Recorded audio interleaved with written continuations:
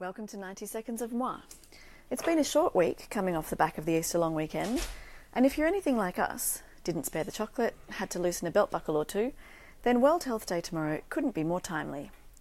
In a week where we've seen a spectrum of health impacts just in our own Australian backyard, it's sobering to think how far we still have to go to look after our own. In Sydney, there was commuter outrage over the Harbour Bridge blockage caused by a man suffering mental illness.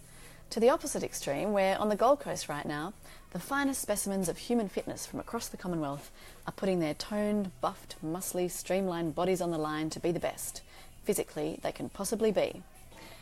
And on a really positive note, we watched the fantastic new ABC TV series Employable Me, where people with neurodiverse conditions like OCD or Tourette syndrome find meaningful jobs where their talents can really shine.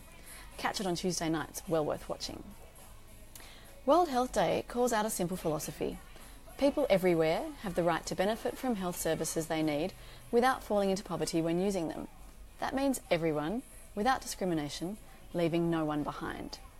And that really resonates with us at Moi because we too start with a simple philosophy. Work is a fundamental human right, the right to contribute, to belong, to be useful.